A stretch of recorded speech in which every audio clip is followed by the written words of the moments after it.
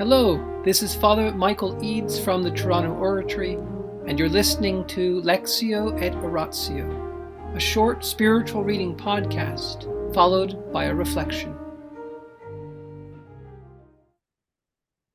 Mother Teresa, come be my light. The Private Writings of the Saint of Calcutta, Chapter 3. Come be my light, the call within a call. Wilt thou refuse? Christ to Mother Teresa. Section 1. The Day of Inspiration. In September 1946, Mother Teresa, then 36 years old, was sent for her annual retreat and a needed rest to the Loreto Convent in Darjeeling, a town nestled in the foothills of the Himalayas, some 400 miles north of Calcutta. During the journey by train, on Tuesday, September 10th, 1946, she had a decisive mystical encounter with Christ. Though she would persist in letting the details remain veiled in silence, she later revealed, "It was a call within my vocation. It was a second calling. It was a vocation to give up even Loreto, where I was very happy, and to go out in the streets to serve the poorest of the poor. It was in that train. I heard the call to give up all and follow him into the slums, to serve him in the poorest of the poor. I knew it was his will and that I had to follow him. There was no doubt that it was going to be his work." Mother Teresa considered this day, celebrated later as Inspiration Day, to be the real beginning of the Missionaries of Charity. In the entrance register that records the personal data of those who joined the congregation, she noted down under her own name, "Entrance into the Society, September 10th, 1946. As she would tell her sisters late in life, the strong grace of divine light and love Mother received on the train journey to Darjeeling on September 10th, 1946, is where the MC, Missionaries of Charity, begins. In the depths of God's infinite longing to love and be loved." She further explained, "It was on this day in 1946, in the train to Darjeeling, that God gave me the call within a call to satiate the thirst of Jesus by serving him in the poorest of the poor." In the name of the Father, and of the Son, and of the Holy Spirit. Amen. Angels of God, our guardians dear, to whom God's love commits us here, ever this day be at our side to light and guard, to rule and guide. Amen. Most Sacred Heart of Jesus, Teacher of teachers, have mercy on us. Saint Philip Neri, gentle guide of youth, patron of thy own, vessel of the Holy Ghost, pray for us. In the name of the Father, and the Son, and the Holy Spirit. Amen. The rest of this chapter will go into great detail about what it means to thirst, what it means for Jesus to thirst, what it means to satiate the thirst of Jesus, what it means to satiate that thirst in the poorest of the poor. But maybe we can step back today and ponder the incredible Trinitarian theology behind what Mother Teresa is saying. She says that she is going to quench or satiate the thirst of Jesus.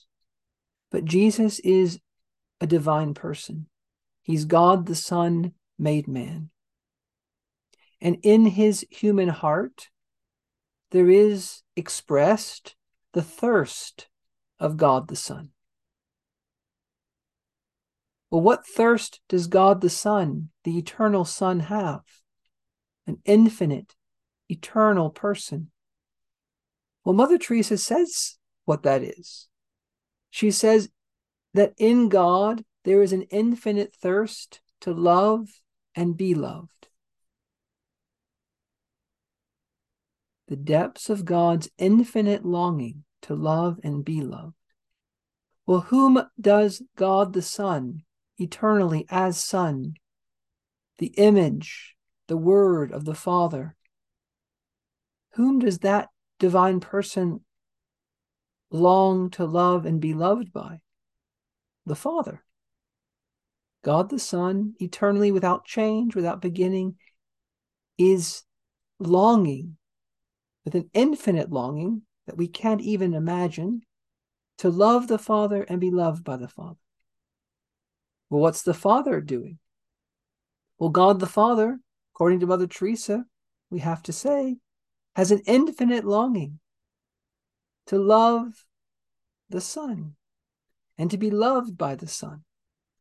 The Father, God the Father, loves and is loved by the Son. And this mutual love between them, this mutual loving and being loved, is whom?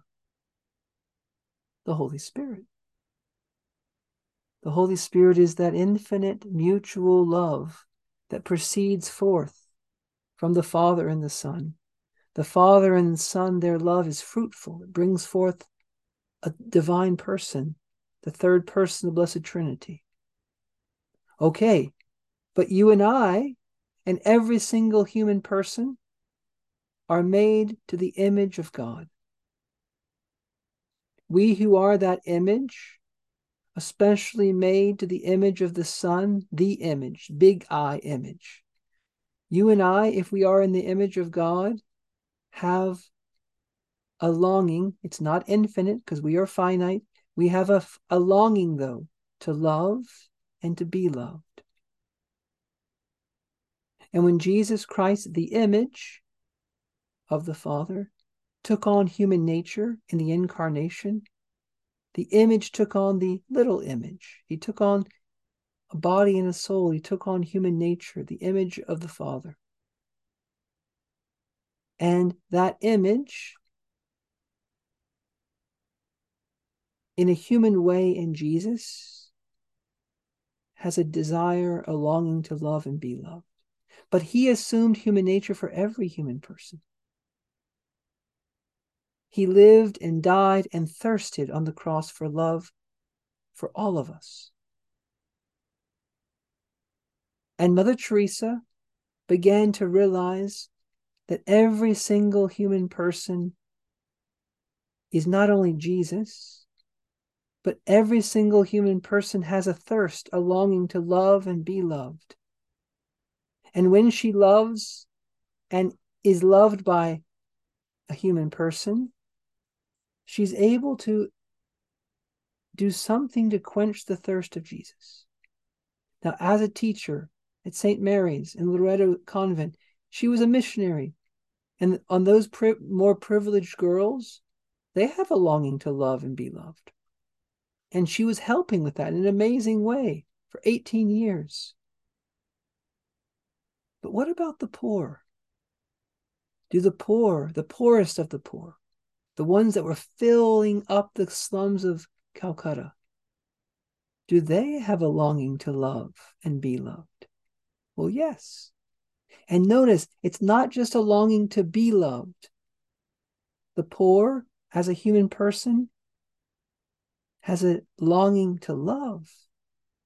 And Mother Teresa is going to go into the slums called by Jesus, not by her own will, to allow those poorest of the poor not only to be loved, but to love.